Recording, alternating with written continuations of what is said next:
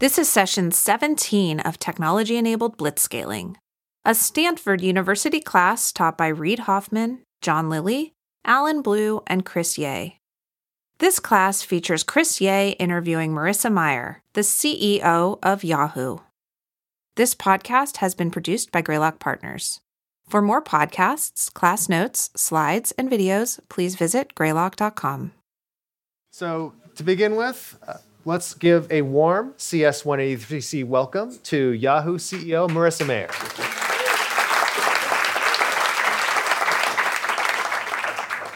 So one of the great things about being here at Stanford is that so many of the speakers we've had actually did their undergraduate work here. And you, I believe, were class of 1997? That's right. Yep. And talk a little bit about your time at Stanford, because I know one of the interesting things is you studied symbolic systems. You were also part of SLE, and did symbolic systems, as Reid did as well. So talk to me a little bit about symbolic systems. What did it mean to you? What did you learn from it? Sure. Well, so I was here. I did my undergraduate, graduating in 97, and then did a computer science master's, graduating in 99. And I did symbolic systems, so Reid and I have that in common. And I did SLE, so I guess all three of us have that in common as part of my freshman year. I absolutely loved Stanford, but I really, really loved the symbolic systems program. For me, I came to Stanford assuming I was going to be a doctor, and I got very deep into chemistry and biology my freshman year, and I was good at it. But when I went home that summer, I realized, and I compared notes with a lot of my other pre-med friends at other schools, I realized that we were all taking the same classes. We early all had the same atomic, construction kits, all the same flashcards. And I really wanted to have an experience here at Stanford that was more unique than that. So I started looking at things that Stanford was uniquely good at, and things that were unusual for here at Stanford. And obviously, Stanford's always had a very strong computer science department, a really strong psychology department. And so I started learning a little bit more about symbolic systems, philosophy, psychology, linguistics, and computer science, and took some linguistics classes, liked those too, and really liked the interdisciplinary piece of it. But I realized one of the things that had drawn me to medicine was I really was interested in neuroscience and how brains develop and how they learn. But the other interesting application of that, of course, is artificial intelligence. And so I ended up switching into symbolic systems and spending my time thinking more about could we actually build a brain that operates the way ours does, as opposed to how to dissect them. And I think that you also, while you were an undergrad, not only were you majoring in symbolic systems, you also taught at least a couple of courses in symbolic systems as well. Can you talk about that? Sure. Well, I did. How many people here have? I think everyone's taken probably 106 A and B, and I think now it's almost standard run for the course. But I started off as a section leader, and then I became one of the head TAs, and then at the end of my time here, I became a lecturer. So I ended up teaching 106 A, B, and X a few times at the end of my tenure. One of the interesting things is our faculty sponsor for the class is Mehran, and you know Mehran, of course. And Mehran actually was my instructor for CS 106A in the ancient days when I was an undergraduate. So you may have been my first class, because Mehran was the first person I was a section leader for. And he was actually unusual because he was the one professor at Stanford that actually would get more people on his second day of class than his first. Maybe that was true here for this class too, I don't know. But he was so popular, people would spread the word about Mehran and get more people to come to the next class and even to the first one. Absolutely amazing. I still remember some of the lectures he actually gave, the snooze bar example he said, you still remember that? That's amazing. So you were here, obviously you're very busy academically, but you probably spent your time on other stuff as well as an undergrad. You were very involved in a lot of things. Talk about what you did outside of class. Well, I loved the residential life. So I was, an RCC, I was an RA, and so I did a bunch of different work in the residences. I was also on the debate team, which is sort of something I started doing in high school and continue to do here. I did some parley debate, which is a little bit less intense than some of the national debate tournaments, because it's all extemporaneous speaking. Just really enjoyed my time here, and I'm sure I did more activities than that, but those are the ones that really stand out. Yeah. And then when you finished your master's and you went to work for what was then a pretty small company, how big was it when you joined? I went to work for Google. It's interesting. I'm assuming many people here know Eric Roberts. So I did a 2-year master's because I was doing a co-term.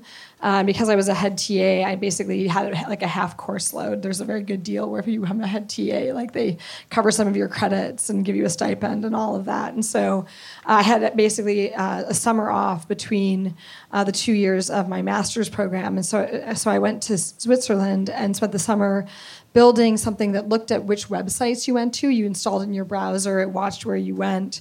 And then would compare it to other people's paths on the web and do collaborative filtering. So if you visited site A, B, and C, and someone later visited site B, they would say, maybe you want to visit site A and C, and we were aggregating all this information for the Union Bank of Switzerland to make their traders better at finding relevant information quickly in the morning when they first arrive at the job to see what the market conditions were. And so I came back, and Eric Roberts hired me to teach 106B for the first time. So it was sort of my first time lecturing. I came back, sat down with him. He gave me some tips on teaching 106B, and then he asked me a little bit about my summer research.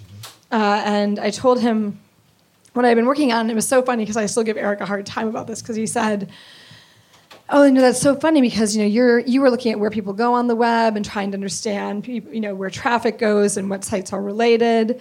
There's these 2 guys on the 4th floor. They're building a search engine. They're not looking at where people go on the web, but they're looking at link structures between sites to kind of do something similar. Like you'd probably be really interested in like what they're working on." And he's like, "But I can't remember the name." He's like, "It's Larry Page, Sergey Brin, but I can't remember the name." And I was like, "Well, Eric, I just got back from Switzerland. I'm teaching for the first time. I'm really overwhelmed. I don't have time to meet with those guys." And I was guys. like, "I don't have time to meet with a startup or get involved in a startup right now."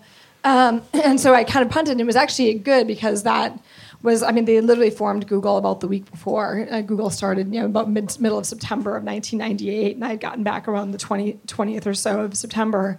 And at that point, they weren't really hiring and looking at how to scale up at all.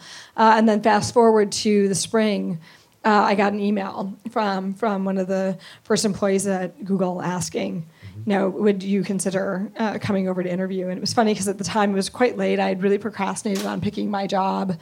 My first job. And so I said, I would consider it, but I need you to interview me on Tuesday because I've absolutely committed that I'm going to make a decision by May 1st. And so it was funny because I went over to interview for the job, and then Larry and Sergey came in and interviewed me. And then afterwards they walked out, and I heard them say, "Hey guys," like I think they said, "We're going to Kleiner." So they were basically going to give the big VC pitch that ultimately led to one of their big funding rounds. And then everyone in the company went with them because it was such a small company at the time. Like everyone went with them. And I remember the office manager came back in and said, "Heather," and she said, "I'm sorry, I know it's very important for you to complete your interviews today because you're hoping to make a decision in the next week or so.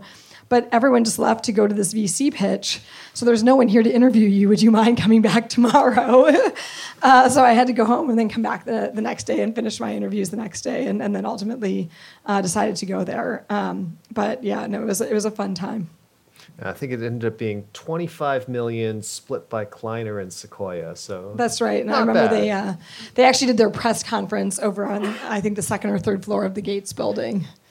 Because I remember I just signed my offer, and then I had seen the word Google handwritten on a note saying Google press conference this way one morning when I was walking into Gates. And that's when I found out they got their funding.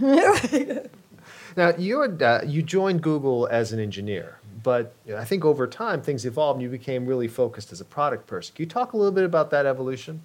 Yeah, it was very gradual. And so what happened was I came in as an engineer and I started working on a lot of different artificial intelligence algorithms, at first to suggest things like related queries or related websites, later to match ads to queries. So we basically were doing kind of a sort of a fuzzy matching and broadening algorithm to basically match up some of our early ads. And then along the way, we realized we had a really hard time finding someone to make user interface changes. And so I had helped with trying to recruit one of my friends from Stanford, who ultimately turned down the job. He went on to do his PhD instead. And so I'm sure he has no regrets whatsoever. And so then they said, okay. And so we kept interviewing for about 4 months. We interviewed people because the idea was we didn't have that much UI work to do at Google at the time. Mm-hmm. So we were looking for a strong systems coder who was willing to do UI work 1 day a week. And it's almost impossible to find such a person. It was kind of, this crazy job description. So after about 4 months of trying, my boss, or his host, they pulled me aside and said, hey, I really appreciate all your help in trying to find the UI/systems engineer. Doesn't seem like it's working out. You have this interesting thing in your background, symbolic systems. There's some philosophy and psychology in there.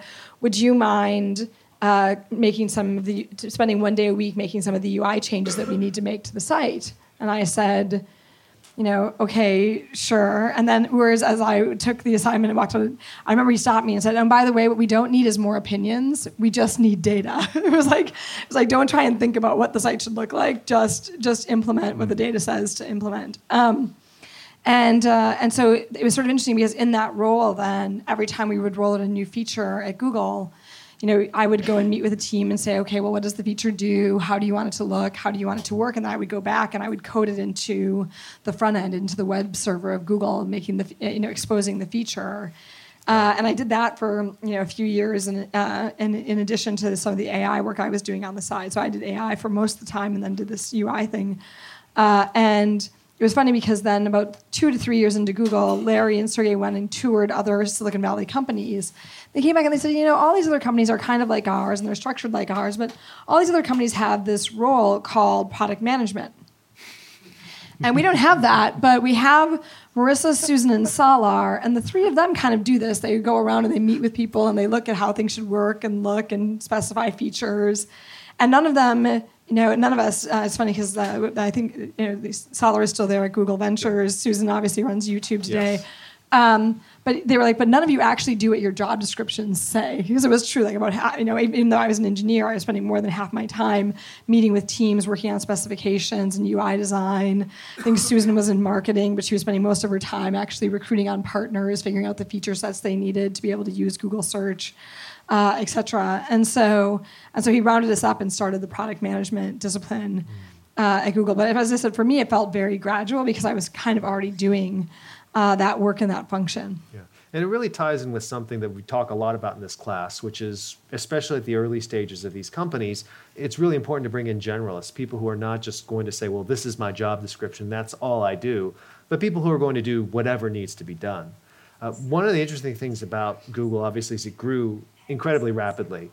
It's what we call blitzscaling. So companies that are growing incredibly rapidly, doubling, tripling every year. What were some of the things that happened at Google that sort of reflected that, and what were some of the inflection points where maybe you had to do things differently, you had to change your processes or change the organization to accommodate this incredible growth? I think there were so many interesting scaling lessons at Google. I think that there are a few of them. So one thing that when Eric Schmidt came, he really, I remember we would always have to be reinventing our processes. Just when you would sort of feel like, okay, we got it down, we know what the hiring process should be, or we know what the process for promotion should be, or deploying code on the site should be. We would go one step further, and then everything would break, and we'd have site outages, or people getting really frustrated.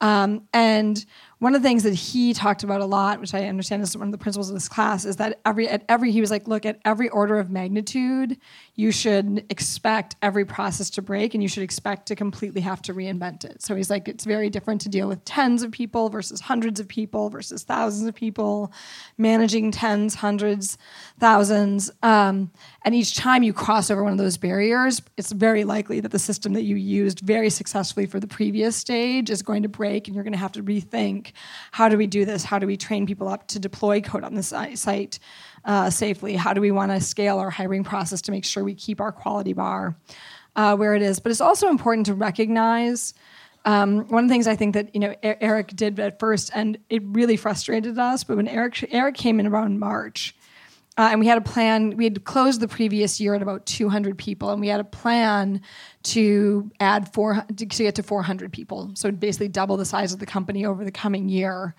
And Eric showed up in March, and he looked at the plan. And he just said, "There's just no way you guys are going to be able to double the number of employees. Obviously, we were going to more than double traffic, more than double revenue." He's like, "But there's no way you're going to be able to double the number of employees and really keep the quality, the culture, the way that you want the company to be. So I'm going to let the company collectively hire 50 people this year."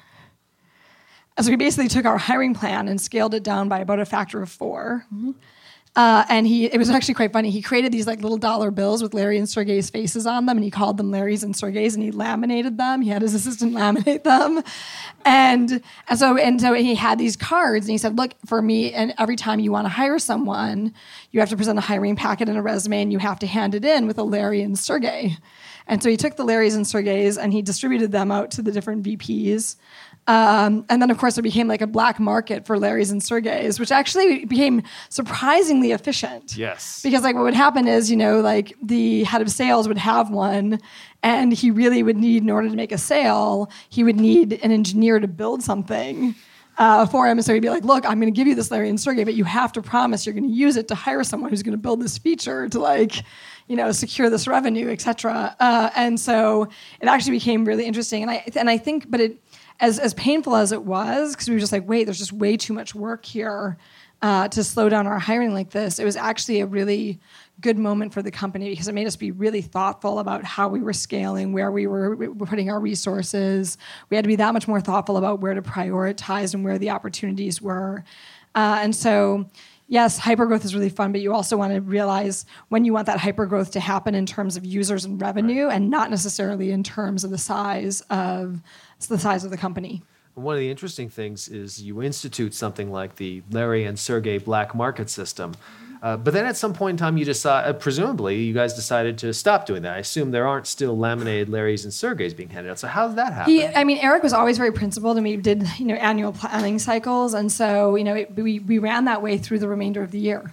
So I think the last Larry and Sergey got turned in like right around Christmas or New Year's. And then the next year, we went with a formal hiring plan that we had all agreed to as part of our overall strategic process. But, it was sort of an interesting way for him to come and add his own bit to Google's culture that very first year. Right, and so there's also a natural expiration of the program as well. Now, speaking of programs at Google, one of the most successful programs at Google is the APM program, which you launched. It's now become probably one of the most incredible sources of talent in Silicon Valley, and I think a lot of the students in the classroom are interested in that program. Can you talk about where that program came from? Why hadn't somebody done something like that before, and what made it so special? It was one of these things where it was just sort of organic.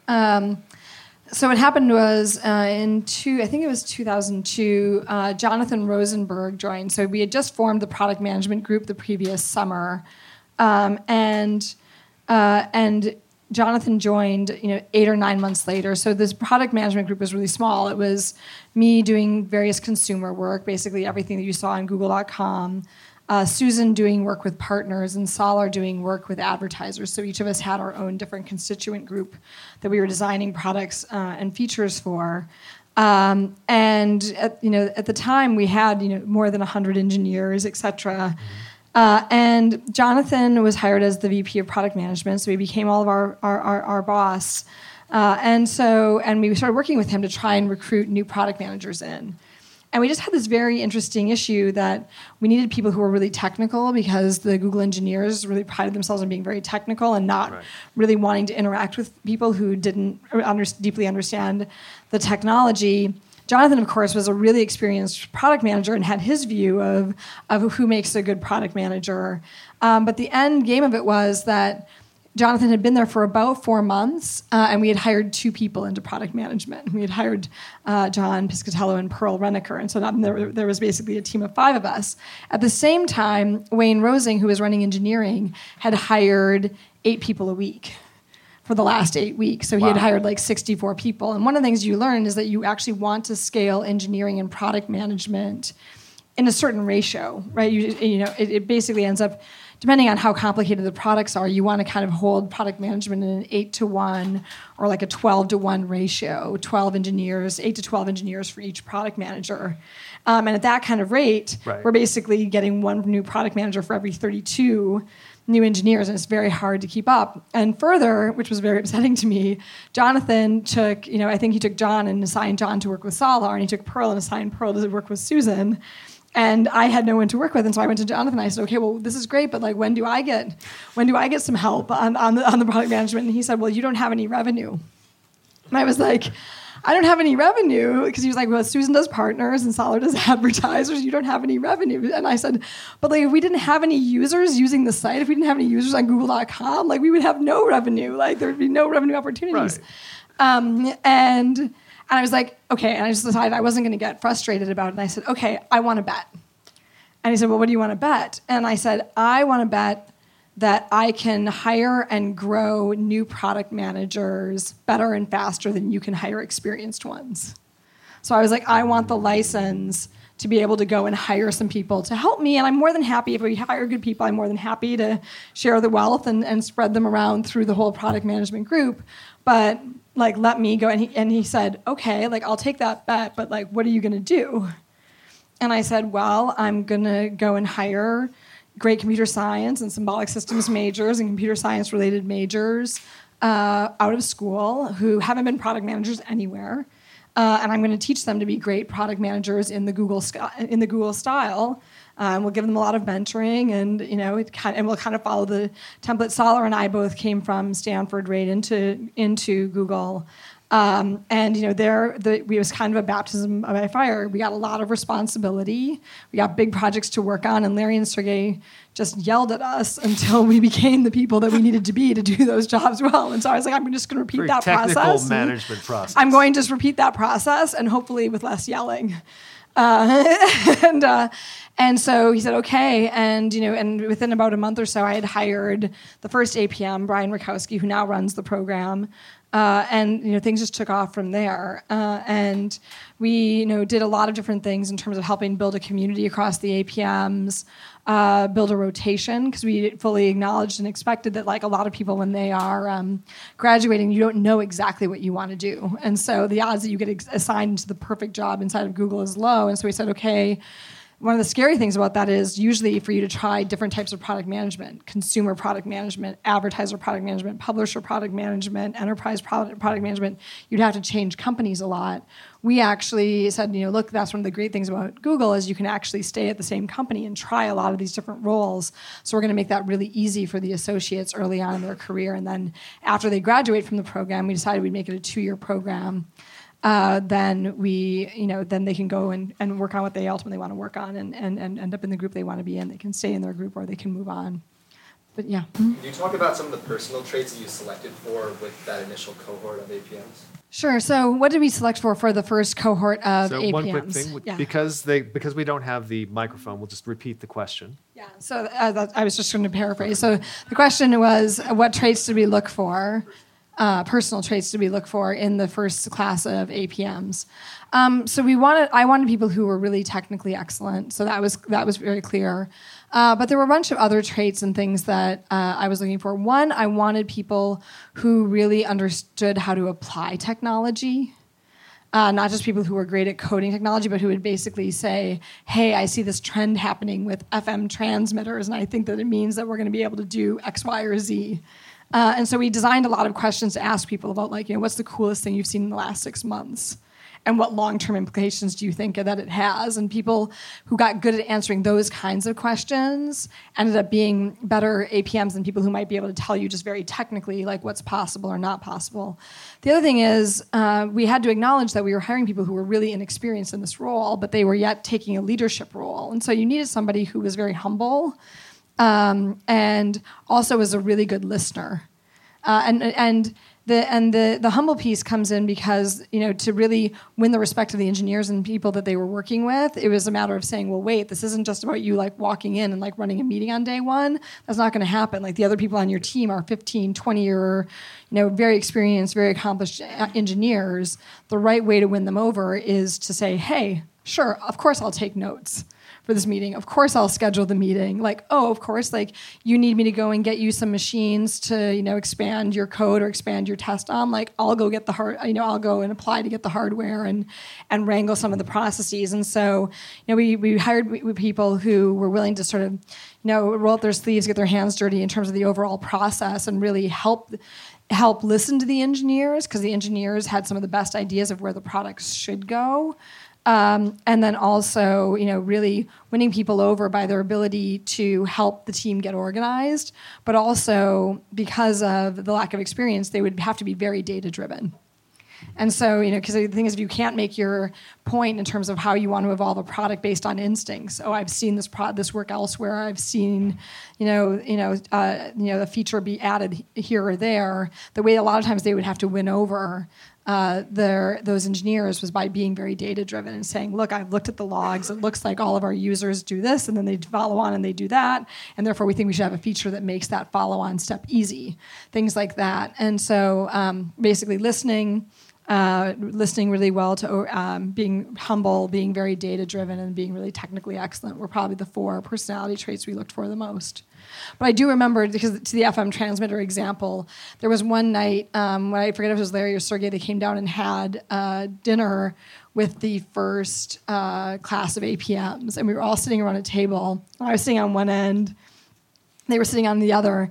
And I think maybe it was Larry. He said, lately I've been doing all these experiments with FM transmitters to try and understand which one can, broadcast my iPod from, sitting in the trunk to the radio in my car the best, and which one has the highest range and all of this.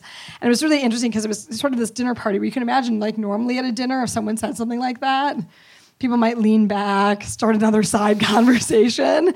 But the moment he said that, it was just amazing. So I remember all 8 or 10 people literally leaning into the table and saying, which brands have you tried? Which one's the best? Does it work? Is there interference? And people just started peppering him with questions about these FM transmitters that he had been trying and how well they worked. And it was really interesting and obvious to me in that moment that we had picked people who were really curious, not just about search or what we were doing at Google, but just about applications of new technologies and trends, how they worked and what they could ultimately mean in terms of, how life was going to change or what people were going to try and do with different parts of technology. Yeah. It sounds like one of the things that helped make the program what it is really getting that close attention from senior people like yourself or Larry and Sergey coming down. I think that we're skipping ahead a little bit in this sense, but I think you've also instituted the APM program at Yahoo. Can you talk a little bit about that, and how do you get the senior people involved there? Yeah, we have. There were a few APMs from Google who ultimately had also ended up at Yahoo over that period of time. And so they said, look, it was such a great experience for us, and we want to have a great product management discipline here. And Google and Yahoo had a good product management discipline, but we really felt like we wanted to grow people in that same way, in that same vein. And so, I had enjoyed building the program so much myself at Google that I said, okay, that was sort of my turn. So Enrique Torres and Fernando Delgado stepped up, and they were former Google APMs who stepped up to basically run the APM program at Yahoo. And so, that was, they've done it their own way, and it's fun. It's really worked nicely there too. And do you feel like this is the kind of program where it can work in a lot of different companies? Is it very special to just Silicon Valley, or do you see broader applicability? It's actually, it's based on a lot of different rotational programs that you actually do see in broader business. So, a bunch of the decisions that we made on it, I knew that Viacom, the parent company of MTV, had a really special rotational program where they would hire you in. It was 2 years. You would do 6-month rotations through MTV and a bunch of their different subsidiaries, learning a lot about different parts of business. McKinsey, obviously, and a lot of the management consulting firms have, a 2-year analyst program. And so we had, I had really drawn on that notion of trying to give people really broad exposure in a program that was really designed for training, but obviously because our needs were so acute, we couldn't just have people dedicated to, small projects or experimental projects. So we basically were able to give people really big charters so they could immediately start to make a difference while they were learning on the job. One of the things that has happened, obviously, eventually you spent a lot of time at Google, but you are now the CEO of Yahoo, big step up. And you must have taken some of the lessons from what you saw with both Eric and Larry running the company. What are some of the things that you learned from them while they were at Google that you're now applying today? Sure. I was really lucky to have had great mentors and got to have seen such great business leaders over the years, and just in so many different situations. I was at Google for about 13 years, and I will say not a day goes by that I don't at least hear them in my head, and in a different scenario in terms of different advice they've given. Eric was always an amazing fountain of insights and advice. Larry's much more instinctual, but sometimes you'd learn so much from like what his instinct was in terms of just how he would run a meeting, how he would redirect a product team, and so there's so many different things that have come with it. But I think one of the key learnings from Eric is I came to Yahoo at a moment where it was very tumultuous. Everyone liked to count how many CEOs there were in certain periods of time. And I always refused to play that game. Now I'm far enough away from it that it's not acutely painful. But I was basically the 7th CEO in 61 months when I walked in the door. And so it had been a very tumultuous time. And it became very clear to me. One of the things that Eric had said, which is a really humbling statement, as you'd gotten closer and closer to the executive level, is he said, good executives confuse themselves when they convince themselves that they actually get to do things. And he's like, you don't get to design web pages, you don't get to design apps, you don't get to code, right? What you get to do is set a direction, and then your job is defense. Get things out of the way. Get the stuff that's going to slow the team down, distract the team, get in the way of the team out of the way. And so he's like, your job really becomes listening to them about what's going to get in the way and how to get that cleared out of the path so they can move as fast as they can move, because you've got to acknowledge yourself that you're not going to do the designs, you're not going to do the implementation, you're not going to do the coding. And so your job is to help make them as effective as you can make them. And it was funny because one of the first things that people said to me when I got there is that it was my second day on the job, and they said, okay, so when are you going to have your big strategy rollout meeting? And I said, my what? And they said, well, your grand vision for Yahoo, like, all the new CEOs show up, and sometime between day 2 and day 5, they call the whole company together and roll out their big new vision for Yahoo. And I said, well, I don't think I'm going to have like a big dog and pony show. I think I'm going to, kind of go and sit in the cafeteria and listen to people, because you guys have all been here for a lot longer than I have. And I've got some ideas about what we should do, but you got a lot more ideas about what we should do, and you know what's worked and what hasn't. So I'm going to spend a lot more time listening to you before we do that. So I was like, I think we'll maybe have, a strategy meeting I had come in 2012. I was like, maybe we'll have like a 2013 strategy meeting sometime later this fall, but I'm going to need your help in shaping the strategy. And a lot of that, and I think that was actually a much more comfortable way for the people at Yahoo to accept me, to view me, and I really view my role there is to listen and then to get things out of the way. And you overall set some direction, but then you ultimately spend a lot of time really just trying to get rid of any distractions or things that are going to ultimately make the team less effective. Right. So it sounds like you were really coming in and trying to learn from what was already going on, trying to listen. What kinds of questions did you ask that were most effective at getting useful information? What can our students learn from the time that you had? It's funny because I am kind of shy, and I'm sure I did ask a lot of questions. But what is funny is that there were so many people who were eager to come and bring their viewpoint. And so, things you would learn is like I remember I was in the cafeteria one day, and this guy came up to me and kind of tapped my tray, and said on the front, and he said, "Is it time to go?" And I was like, and I thought he meant like go, like leave the company, because at the time, in that tumultuous period, the company had a lot of attrition. And I said, no, please don't go. Please give me a chance. I've only been here for a few days, and I was like, we might end up doing something really good here. And he was like, no. He's like, look, we've all been here. We've been here for like the last 5, 6, 7 years, waiting for management and for the board to figure itself out and figure what direction we should go in. And he's like, is it go time? Is it time when we can just run and do some of the stuff we've always wanted to do? And I was like, by all means, go, right?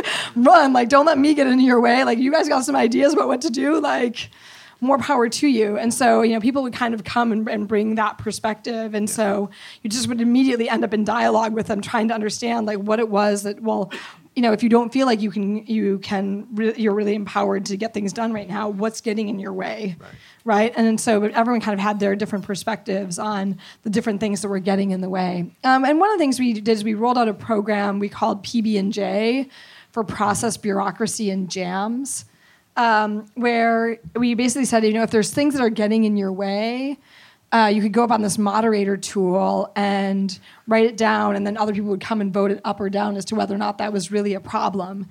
And it was daunting because I remember someone came up to me and said, I don't even know where you're going to start. There are thousands of things at this company that need to be fixed. And that's a really daunting thing to have said to you in the first few weeks of a job. But then the interesting thing was we set up this PB&J, and it really helped us prioritize big things, little things that were getting in the way, things where people were just like, I don't understand. I mean, like, I'll give you some of the funny examples that we cleaned up, and then there were bigger things. But sure. There were parking gates on the parking lot, and like nobody knew why. And you had to have your key. Your badge didn't actually open the gym door unless you had taken an hour-long orientation. And I was like, really? Because like any hotel in the world will just let you go and like stand on a treadmill and like no orientation needed. Like I know we're all engineers and we're a little clumsy, but like this seems like a bit extreme. And so like we just started like just trying to get some of this stuff where like everyone just be like, I don't understand why. Like why doesn't the gym door work on my badge? Like I don't understand why. Like why are these turnstiles here? And so, we did a lot of little symbolic things like that, just where like people would report it. And as soon as it got 50 votes, we would go see if it was a reasonable thing to change, and then we would just change it. And so we did a lot of small things like that. But then we also tried to address things like our product shipping process. How could we launch products better? Because people would say things like, hey, it's really hard to launch something. It's really hard to navigate the process of how do I take my code and actually get it reliably into production. And so we would, trace that through different HR processes around hiring people, getting promotions, compensation, different things like that. And so we had PB&J across the whole company. And what was amazing is we actually changed, as a result of different things that ended up on that moderator, 1,000 things in the first year of PB&J. So, because like what happened was it basically started to just direct. It wasn't, it was an effort run by a person on my team, Patricia, but she basically got people in each department who were really passionate about just trying to fix all these little things along the way. And so, it really empowered everyone to say, hey, there's all these things wrong. We can fix them, and actually we can help. And because of all the votes up and down, we can actually prioritize the things that are bugging the most people and really getting in the way of the most people. One of the things that's interesting about that and how it relates to other things we've talked about in the class is it's taking a community-based approach, using it inside the organization, being able to get a lot more scale out of it by taking that community-based approach.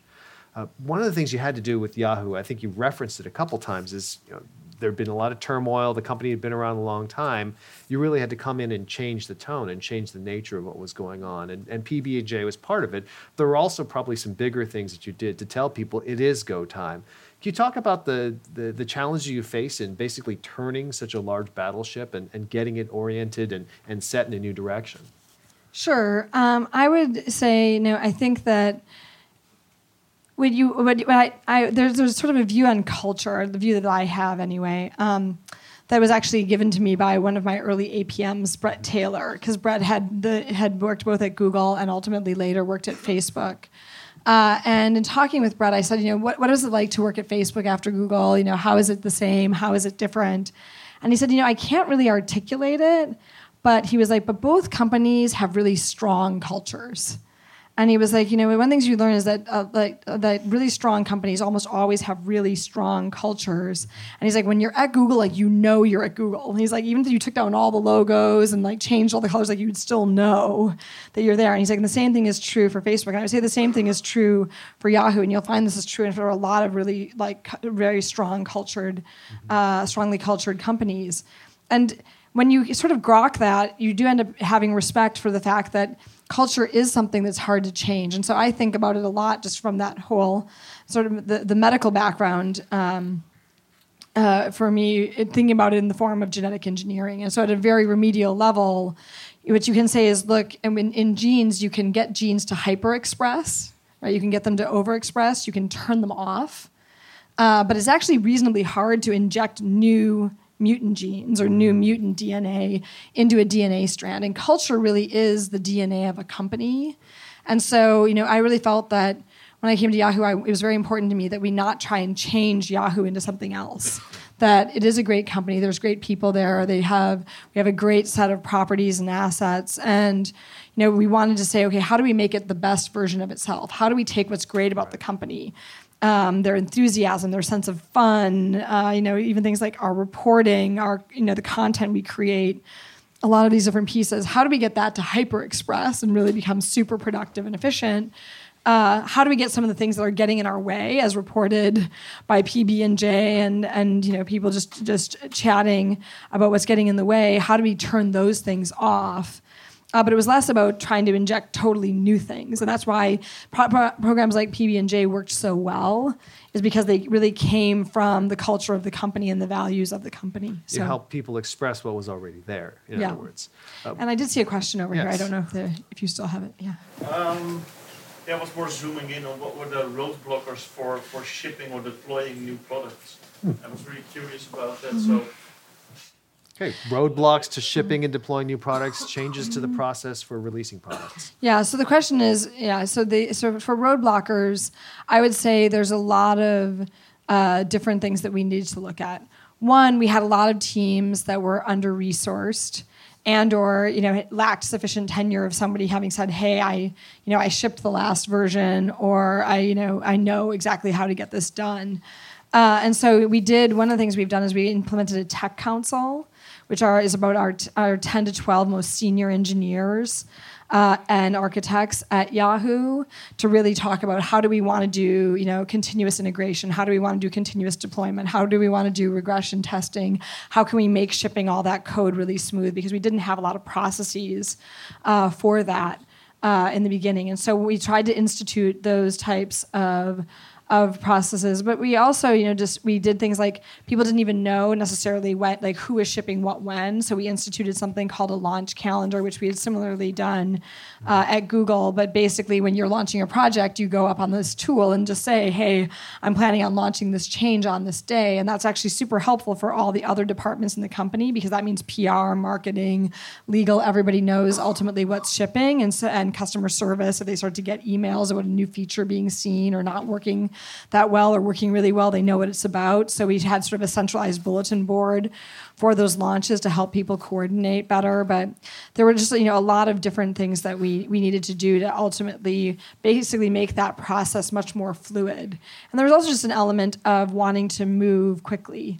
So we started saying, look, decisions in a week. A good decision today is better than a perfect decision tomorrow.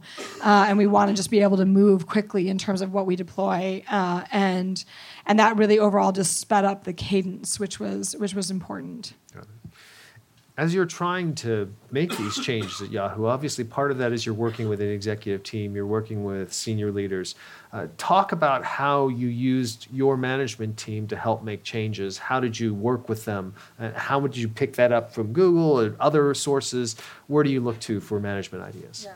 I had really liked the way that Eric ran his staff at Google. So, we would have a big staff meeting on Monday, and then we would do various strategy reviews on Tuesdays and Wednesdays, end up having a lot of one-on-ones on Thursdays and Fridays, and then cap off the whole week with a big company meeting on Friday afternoon. And so I haven't done all of those things, but we do have a staff meeting on Monday where we, all get to talk about what did we do the previous week, what do we have going on that week, to really make sure that all the different departments inside of Yahoo are cross-functionally working together. So if you need something from another member of e-staff, that's like that Monday meeting. Right. It's a great way to kick off the week to say, hey, this is what we're shipping this week, or this is what we're trying to get done this week, and I'm really going to need some help on deals, or I'm really going to need some help on, marketing or legal, or I'm really going to need to make sure that, this data center is up and stable for, this day, and that we don't have any scheduled maintenance, things like that. And so we'll have that on Monday to coordinate everything. Then we'll do deeper dives.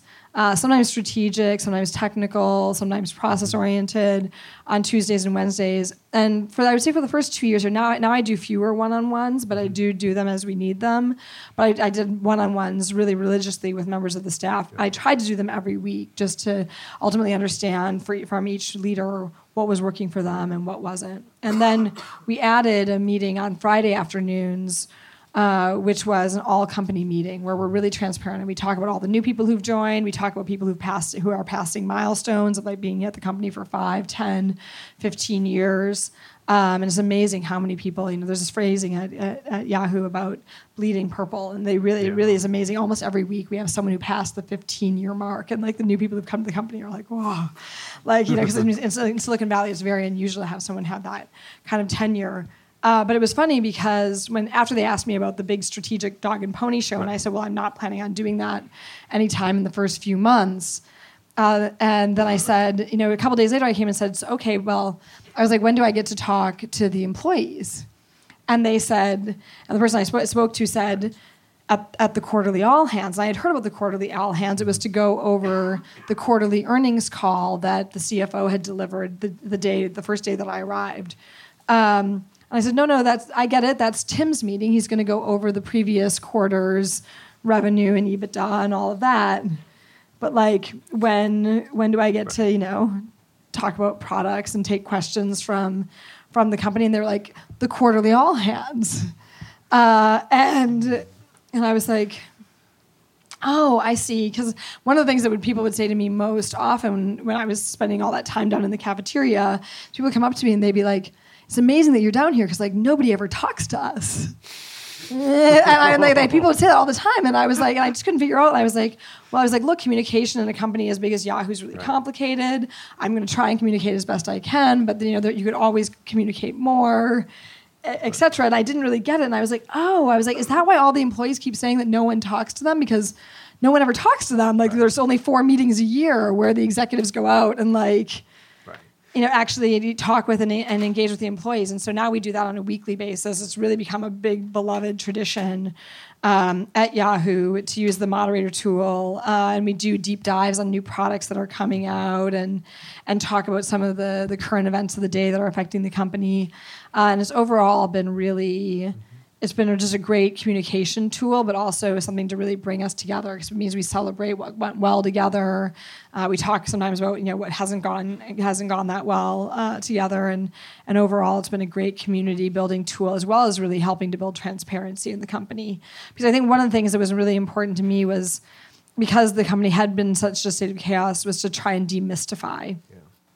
Really demystify management and our decision and demystify the board and their decisions. And by having that kind of transparency, because if we have a board meeting, we actually show the board slides that Friday at FYI, which sounds is like for FYI for your information or for Yahoo's information. And so we really try and show as much of the decision-making process, what we're thinking about, the decisions that we're making as we possibly can at those meetings. Yeah. Regarding the PB&J, if there was something that was upvoted but you couldn't change because it had business needs, if that happened, and how did you address that when it did? Yeah, so on PB&J, if we had something that was upvoted but it was something that we couldn't change due to business needs, we had a response at least in the tool. And so someone would actually go up and write a response and say, we've looked at this, we've considered it, here are the reasons we can't do it. Mm-hmm. And sometimes people would re-raise it again later or raise it in a different forum, and sometimes that that next attempt would work. But we really try to change as much as we can, and you really want to be open to questioning your assumptions and changing the overall structures that are getting in the way. But yes, there are sometimes when you can't. But we did feel that one of the things is. We just had various thresholds because we were like, wait, if 50 people in the company have voted something up, it deserves at least a response, right? If you're like, wait, if that many people chose to come up to the moderator, we've fluctuated between being about a 10,000 to 12,000 person company. If you're like, there's that many people who are taking their time to come up and saying, this really bugs me, it's getting in my way, the least you can do is read it, really consider it, to hopefully change it. But if you can't change it, at least explain so those people can come back up later and say, okay, that does make sense to me. I understand why that's difficult for us to change right now. Good. All right. Chris. So you were saying about the strategy sessions on Tuesday and Wednesday and stuff. What does that actually mean, or what does a good strategy session look like? So in terms of the strategy sessions or deep dives that we have on Tuesday or Wednesday, those tend to be just more free-form time. And so, sometimes we'll look at things like, we'll do a deep product review. something new is shipping. We'll go through the entire product experience, what the metrics for success are going to be, how we're going to measure ourselves, what the marketing and rollout plan looks like, what any legal concerns look like, and we'll do a really thorough launch review. Then you'll have another deep dive where it's our people team wanting to talk about what benefits we're going to offer for the next year and really going through the different benefits. And so the structures of those meetings tend to change quite a bit. Sometimes they're an hour, sometimes they're an hour and a half, depending on what the topic is. But it's basically an opportunity for members of the executive staff to say, hey, I have this topic. I need a decision on something. I'm going to bring you the data into this meeting. Any members of e-staff are welcome to attend that meeting. And so we usually have really good attendance and participation across the executive staff in those forums, and then ultimately, coming to the decisions that they need made in those meetings. Yeah. A couple other questions. Let's go to this side. At a certain point, you ban all remote working at Yahoo, and you mentioned you didn't want to change the culture of Yahoo. Was that a major shift of culture? So the question was around the work from home ban that was instituted, and given that I didn't want to change the culture, how is that not a cultural change? Which I think is a good question. One of the things that happened, and it's sort of funny because, by the way, I have nothing against working from home. My brother works from home. I have lots of friends who work from home. I've become the anti-work from home poster girl. It's really not fair. I spent a good 6 to 12 months of my life where every time I left, I realized I became kind of a Yahoo hermit because every time I left Yahoo, people wanted to ask me about working from home. But what happened was it was really just a result of listening. Because I would say I had close to 36 people over the course of my first few months come up to me, and they would grab me in the cafeteria or grab me after FYI, and they'd be like, I love all the changes you're making in the company. I love how fast you've gotten us all moving and the vision that you're painting. And my team is really inspired, and we're working really hard. And once a week, we have to stop and call this person who works on our project that we never hear from and catch them up. And I kept kind of hearing that narrative again and again of just wait, here we all are. We're all working really hard. We're high performers. And we've got this person who's kind of letting the team down or not that available. And it was actually less interestingly, as I plowed into it, it was less interestingly about the people who formally worked from home. Because I think that sometimes when you have a very formal setup for working from home, I actually remember I had a friend who worked at Google for a bunch of years and then moved back to his home in Sweden. And he literally had a 2-bedroom apartment, and one was his bedroom and the other was his office. And he would wake up in the morning and get all ready for work and walk across his living room and spend the whole day in his office. And at the end of the night, he would walk back and eat dinner in his kitchen. And he had to be very structured about it. And I think people who work like that, actually, when they've got a great setup for themselves at home and they're very structured about it, it works well.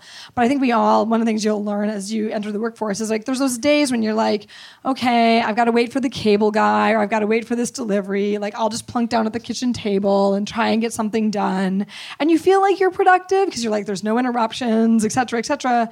But the truth is, you're probably, at least in my case, I'm 50 to 75% as productive in that state as I am when I'm at the office. And so I found had less of a problem. I have less of a problem with working from home formally, where there were people who worked from home 5 days a week and had a great setup. But we had lots of people who would just be oh, it's raining really hard and traffic's bad this morning, so I'm not going to come into the office.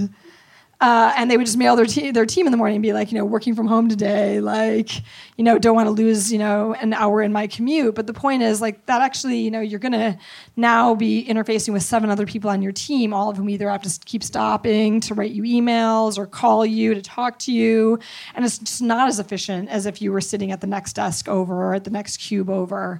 And so, that was really what we needed to put a stop to. It was interesting because we actually we granted a lot of exceptions to the work from home ban, if you want to call it that, where we kept letting people work from home because they did have really formal and good setups. But we did want to basically send the message that, this was Yahoo's moment, and it wasn't the right thing for all companies, but it was the right thing for us right then to have people in the office so we could collaborate better, have just less of these friction points.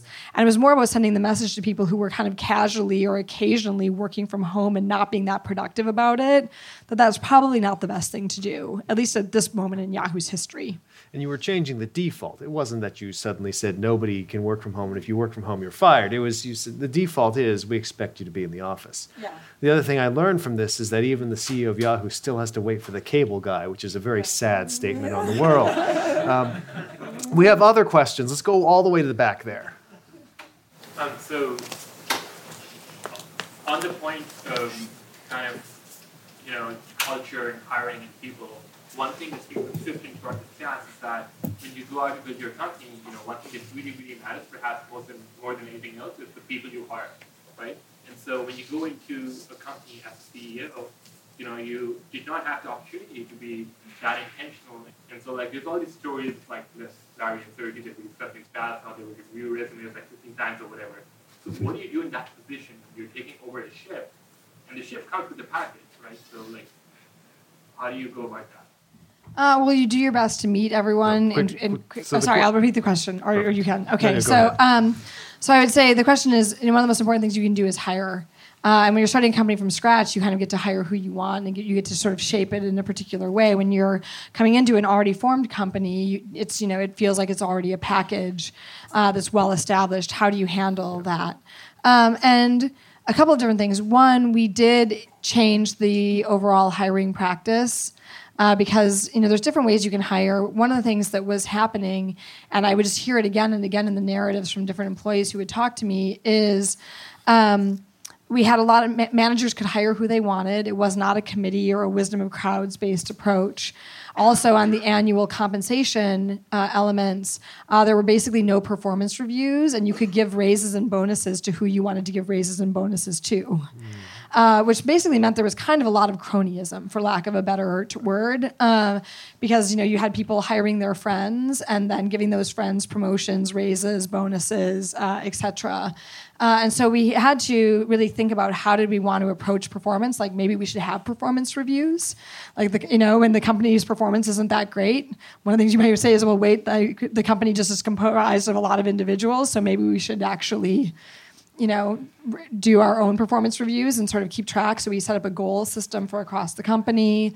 We set up, a performance review system for employees to give people feedback. And I also set up a hiring review process, which was, my view is I still want managers to be able to hire whoever they want to hire. But if it's really a good hire, you should be able to justify it. Does that make sense? It doesn't mean that you should hire someone different than you otherwise would have hired. It just means that if somebody asked you, hey, how come you're hiring person A? You should have a really good reason as opposed to because I want to. And so that hiring process, in my view, didn't really change how many people we hired or even who we hired, but it did change the level of scrutiny on it and the level of thought that managers would give to why are we hiring the people we're hiring, what are they going to do, and ultimately what will they help us achieve when they got there. And the other thing is, companies are living organisms that change over time. People come and go, especially in tech. There's a lot of transitions that people make, and so from that perspective, you'll know over time that you will get to ultimately shape the culture. Today at Yahoo, actually, we have a company of about 10,700 people, and about 6,000 of them, maybe just more than that, are newer than I am. Right, so the company is already more than half. People who've been hired in through this process or into this vision, into this direction that we're currently taking the company. Sort of interesting because you can almost think of it, I remember reading somewhere that every cell in the human body, I don't know if it's true, but every cell in the human body turns over every 7 years. So every 7 years, you're an entirely new person. And that's kind of true for companies too. It won't ever, there'll always be some people who are the same, but by and large, there is that kind of turnover. And if you approach that in a principled way and really try and manage it, you can ultimately have, it can be something that can be either very good for the company or very bad for the company. And so we've tried to make that a really positive process of renewal, of getting people who are really motivated to come and work on returning Yahoo to greatness. Okay. One or two more scale questions, and we'll also return to the audience and alternate. One of the things that you've done at Yahoo is you've used M&A. You've acquired a number of companies, small companies, large acquisitions like the Tumblr acquisition. Can you talk a little bit about what's worked well about that, and maybe if there are things that haven't worked well? And again, all backward looking. Obviously, you're running a public company. We don't need to know about anything forward looking. We've done a lot of acquisitions at Yahoo now, several dozen. And I would say that one of the things that we've done is we've kind of classified them in three different groups. We have talent acquisitions. We have we have building blocks, and then we have strategic acquisitions. And they roughly map to size and scale, but we did each kind of acquisition in a different way. So talent acquisitions, one of the things that happened is, and I know because when the board was recruiting me, it was really important to me. One of the things that happened is we knew we had to hire new people into the company, but everyone I talked to would be like, I would love to come into Yahoo, I would love to work on these projects, but I don't want to come by myself. And I understood that because I didn't want to come by myself either, right? And I was like, wait, if you're going to hire me in here, I'm going to have to be able to hire some of the people that I know the company needs to hire, and meet new people, but people who have the right skill sets, et cetera.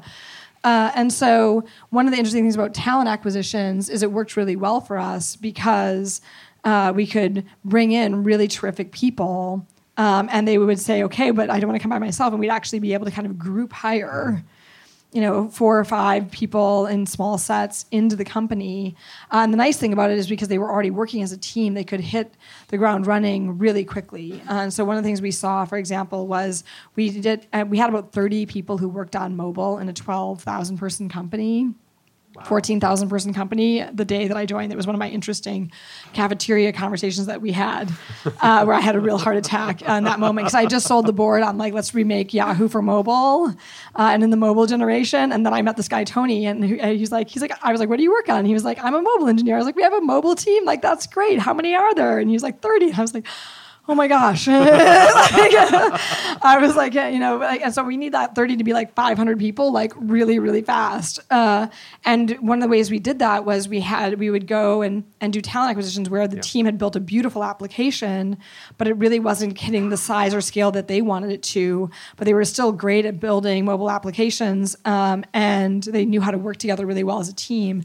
So we acquired a lot of teams and put them right into the mobile sphere, and it really helped us reinvent our app strategy and get new apps out quickly because these teams could move so quickly. The other thing is Yahoo now, as a 20-year-old company, has a lot of technology that's quite old. And so it's not that unusual for you to go and dig into a project's tech stack and find that, wait, some of this code is 10 years old, 12 years old, 15 years old, hasn't been updated. Some of the people who know how it works or could easily explain how it works aren't even there anymore. Right. And so some of the strategic building blocks that we brought in would be, basically companies where we not only wanted the people, but we wanted a key piece of technology. So, for example, there was a company we bought called Zobni, which is inbox backward. And they had been working on reinventing mail, but one of the things they had gotten really good at was contacts. They were constantly parsing all your emails. So when you got something that said, hey, my phone number's changed, or they saw in the footer that the person had a new title or a new email address in the footers or headers of the email, they would ultimately immediately update it dynamically. And so we were like, this is great because if we could just take this technology and just replace the contact address book in Yahoo Mail with this new, more modern, easier to maintain piece of technology, it's a very clean swap out. Not only do we get great people, but we get technology that's much more scalable, more modern, and easier to maintain. And then we also wanted to be able to make some large strategic acquisitions. Tumblr, obviously, at about $1.1 billion. Brightroll, which was a video ad network we bought, and Flurry are the 3 biggest acquisitions we've done. And there, our goal is how can we take buy a company that does something that relates to what Yahoo does, but pushes us in a new direction. Like Tumblr pushed us into social. Yahoo's always been very strong at display advertising, which for many people is banner ads. But now banner ads don't work as well as they once did. They're still very effective, but they sometimes don't work as well as one. And the new mode is much more storytelling through video, which is why you see so much more video advertising. We said, wait, if we want to keep kind of moving in the vein that we are in, of being really strong, a really strong offering for brand advertisers for them to get their message out. Display 2.0 is video. So how can we buy a company that really moves us strongly into video? And Brightroll had the largest video ad network in North America. And so we were really excited to do that. And Flurry really reinforced, they're one of the largest mobile analytics platforms.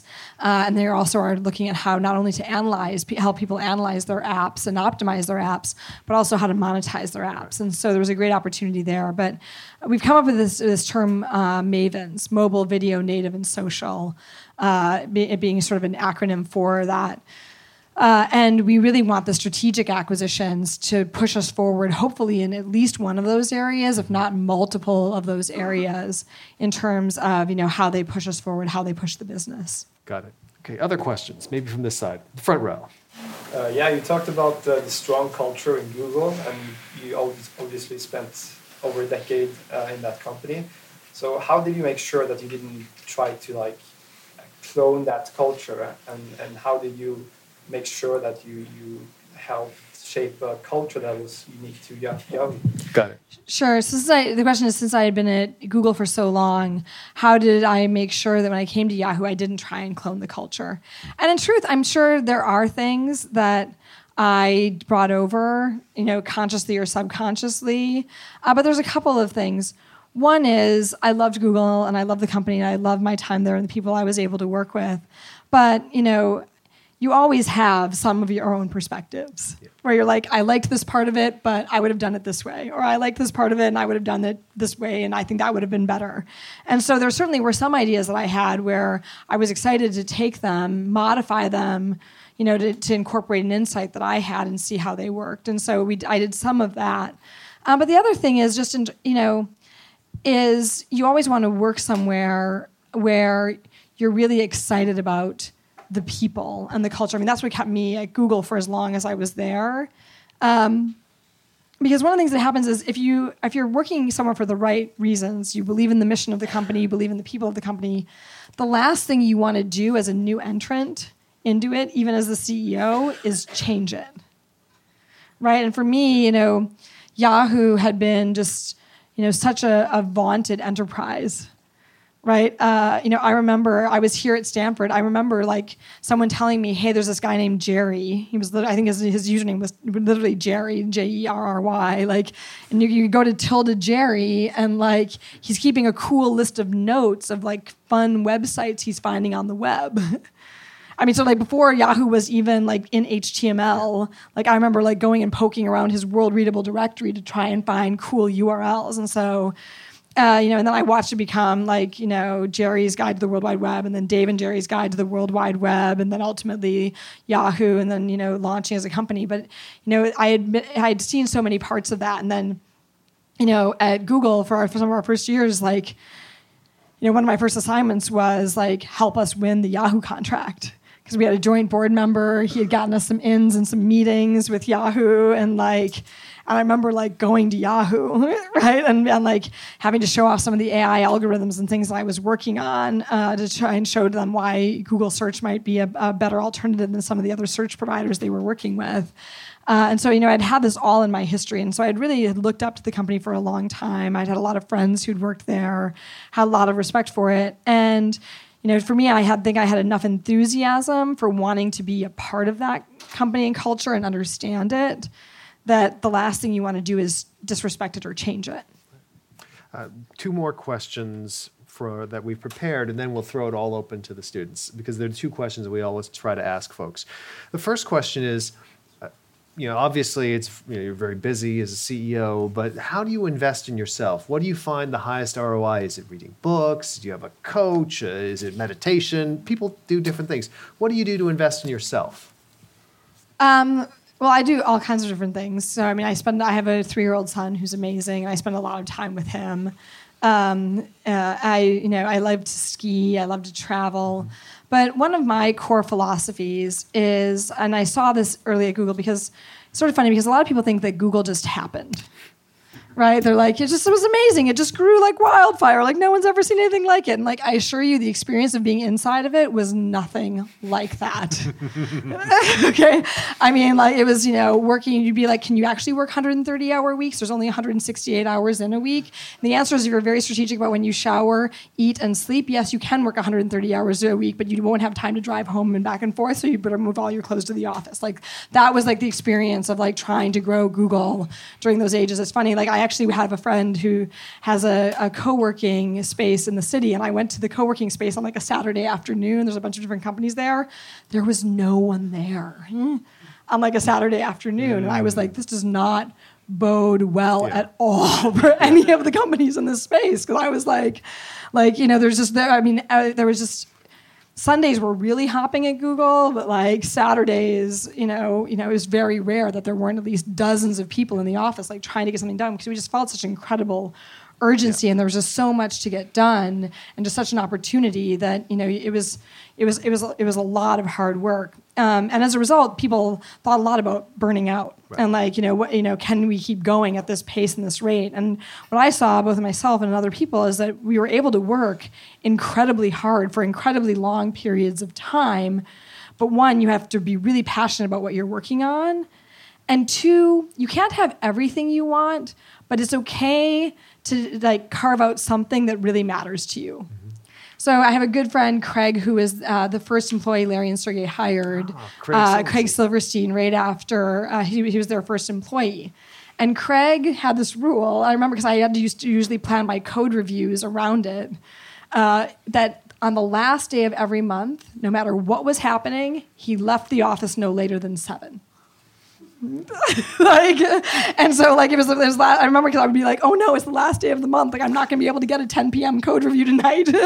And so like there were just like little things like that, and I noticed that the people who were the happiest, the sanest, able to work for the longest kind of would have that, and I started calling this finding your rhythm.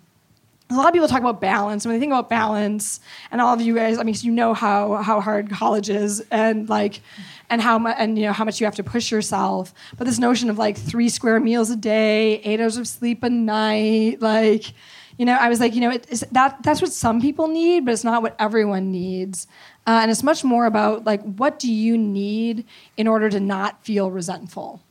And so I started asking people who I was worried about burning out, like, what's your rhythm? And I got very interesting answers back. Like, there was Nathan who had recently graduated from Stanford. And I said, look, I appreciate how hard you've been working, but, I really want you to think about, like, what matters to you and when do you get resentful? And he came back with this very interesting answer, and he was like, Tuesday night dinner. And he was like, every Tuesday night, my draw mates and I have a potluck at one of our apartments.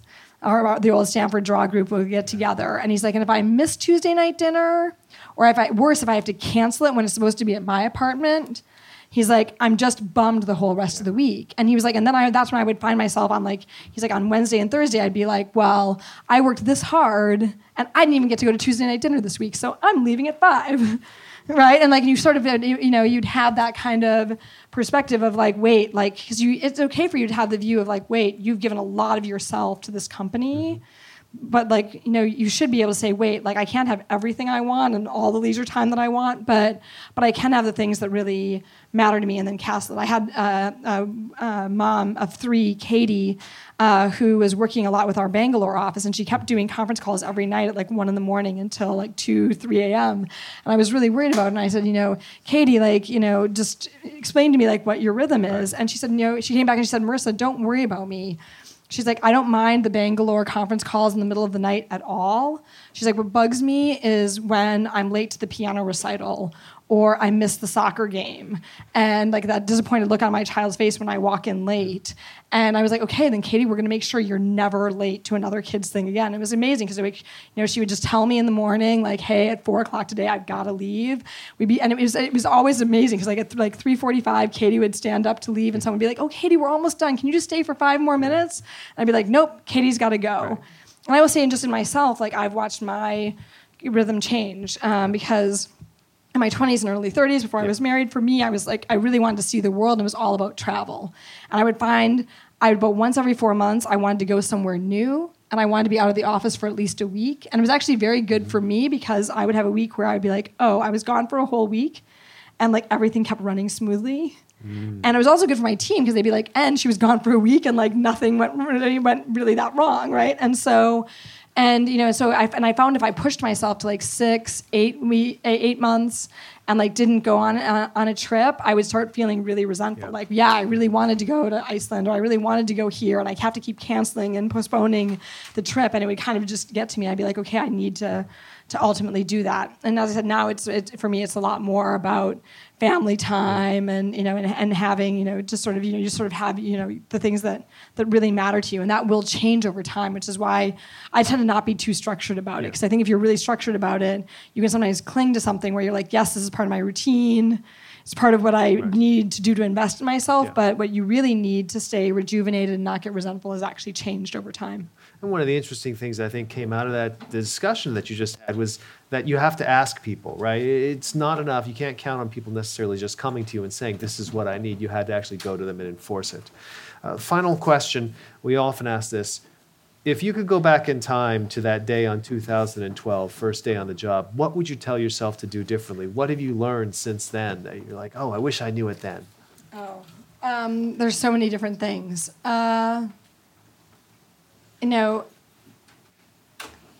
It's funny because there definitely are things where I would say go faster. Right? There's definitely things here where I'm like, wow, I can't believe I've been here for 3 years and we haven't changed this or fixed this yet. So there's some areas where I would tell myself to go faster. And there's some areas where I would tell myself to go slower. Well, it's one of those areas. Well, I mean, I think that, in retrospect, I think that I don't like the word turnaround. I prefer to think of it as Yahoo's renaissance. But we are in a mode of turning around. And one of the things that happens as a new CEO is that people will sort of expect that sometime in the first year or two that you're going to basically, bring in your own team and exchange that executive staff to really be your own. And I did that in pretty much about 4 to 6 months. I would argue that was probably too fast, and I did make a few hiring mistakes in that time, some of which have been very public, and so you really have to live with those decisions in a very public way. And they were really big learnings for me. But I would say, in some of those cases, it would have been good to have just gone a little bit slower. And so in some cases, I think for me, if I could go back to myself in 2012, it would be a little bit more about different pacings. Yeah. Some things that should have moved even faster, and some things that should have moved more slowly. Got it. Excellent. You had a question, I know. Yeah, I did. And I'm actually going to ask you to come because that's okay. So you have the perspective of someone who went straight to a small company right out of school, but you've also received the APM program and have done that for many years. What do you think are the trade-offs you get from those different kinds of experiences? What kinds of skills do you think each builds in a person? Sure. So the question is, being at a small company, being at a large company, running the APM program, how do all these different experiences compare and contrast, and what do you get from them? Is that a fair characterization? It's funny because it was actually when Reed asked me to come and talk at the class, it was a comment I reflected on. My mother, and probably she says it to her children because we in fact are her children, but my mother will say to my brother and I, she's like, I loved every phase of my children. She's like, I loved babies, I loved toddlers, she's like every phase was more fun than the next and then the last. And so, she just had this real enthusiasm for it, where there's some people who'll be like, well, I really love this age, not that age. And I always just thought that was very special that my mom said that, but it was funny for me because I got married later in life and have had children later in life. For me, I just had this experience of being at this company. And I realized that for me, it really was that I loved every phase. I loved it when we were, 20 people or less. I loved it when we were dozens of people. I loved it when we were hundreds of people. I loved it when we were thousands of people. I loved being an individual contributor. I loved being a person who managed, a single-digit team. I loved managing tens, hundreds, thousands. I loved every phase of it. That said, one of the things you'll see is, and it's important to try all those different experiences. Try small, try big, try running a program, try running a function, because it really tells you, like, what is it that you like? And I found that I like a lot of different things, and I like a lot of variety. One of the things I've seen in some of my colleagues is they'll be like, this is my sweet spot. Like, I love it. It was interesting. There were some business development people early on at our time at Google who were amazing. And when the company got to be about 500 people, they left. And I remember talking to one of my colleagues, and I was like, I'm just so devastated that they left. And then as we chatted about it, the perspective came out, but they were really very much jacks of all trades. And they loved it when Google was small because they could work on inbound deals, outbound deals, licensing deals, advertising deals, all these different types of deals. As we got to be a bigger company and they needed to get more specialized, it wasn't as much fun for them.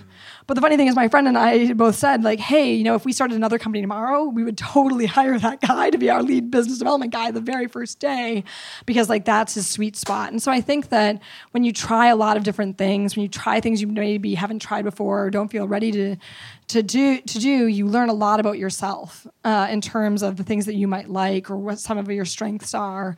And so for me, I found that I love all these different phases of companies. I love all these different phases of scale. And for some people, they may say, okay, I get it now. I don't like it when it's too small. I don't like it when it's too big. I like it when it's this size. And that's really important because that's when you do your best work, is when you're really happy and really enthralled, not only with the mission, but also with the phase that the company's in. One final question back there. Hi. So I was wondering, when it comes to decision making, no matter like small or big, from like picking CS or joining Google or like running Yahoo, like what's a drive for you, like internally? Like what do you know? Like how do you know it's like the right decision to make? Sure. And so this goes back to my decision for to go to Google, but it's a criteria I've used since. So it was 1999. I think I had a class in this classroom at that time. It was the spring of 1999. It was a heady time in the Valley. I had about 14 job offers. Google was my 14th offer. And I had a really hard time deciding because I had applied to all kinds of different things, to this kind of different phases. Like I'd gone for some management consulting roles. I had gone for some teaching roles. I had gone for some startups. I had gone for some big companies. And I was very good at picking like the creme de la creme of each one. If I work at a big company, it'll be this one. If I work at a startup, it'll be this one. If I would do the teaching job, it'll clearly be this one. But it was very hard for me to integrate across the different roles.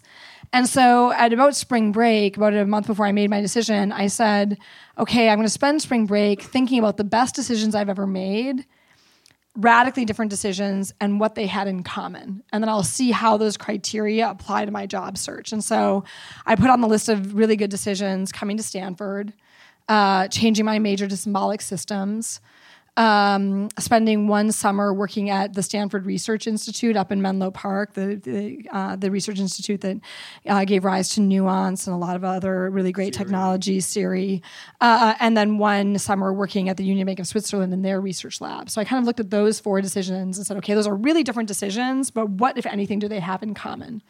And I realized that they had 2 things in common. One, I had always worked with the smartest people I could find. Because I think when you work with really smart people, they challenge you, they make you think better, they make you think differently, they make you justify your decisions more, it just ups your game. And I had always done something I was a little not ready to do. Like I think we've all, if you're really honest, you'll remember like being left here for the first day. Like I remember that first night sitting down in my bed and being like, why did I think this was a good idea? Like I'm really far from home. I don't know anyone. Like this is kind of daunting. I remember, going up to when I changed the symbolic systems, I remember having to call my parents and say, okay, I think I'm not going to become a doctor. I think I'm going to become a symbolic systems major. And I was like, I don't even know what that is. And I have no idea how to describe it to my father and explain why this is a good investment of his money. And I think that, and then I remember going to SRI and I'd literally only taken CS 106A and B.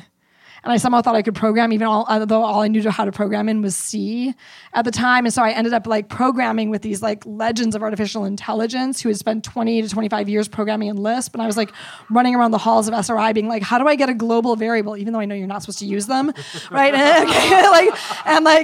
These old time programmers being set env, and I was and then moving to Switzerland.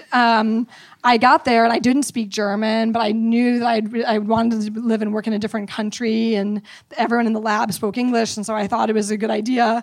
And I got there and they had set up an apartment for me, and my landlady only spoke German.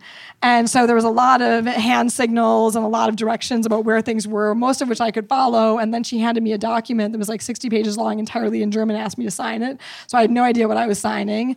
And so I signed it. And then I went to the grocery store, and it turns out in Europe, there's a very different system for buying produce where you're supposed to print your own sticker as opposed to having someone just weigh it at the end of your shopping time. And so I ended up in this conversation I couldn't really have with this grocery checkout clerk who was very upset that my grapes did not have a sticker.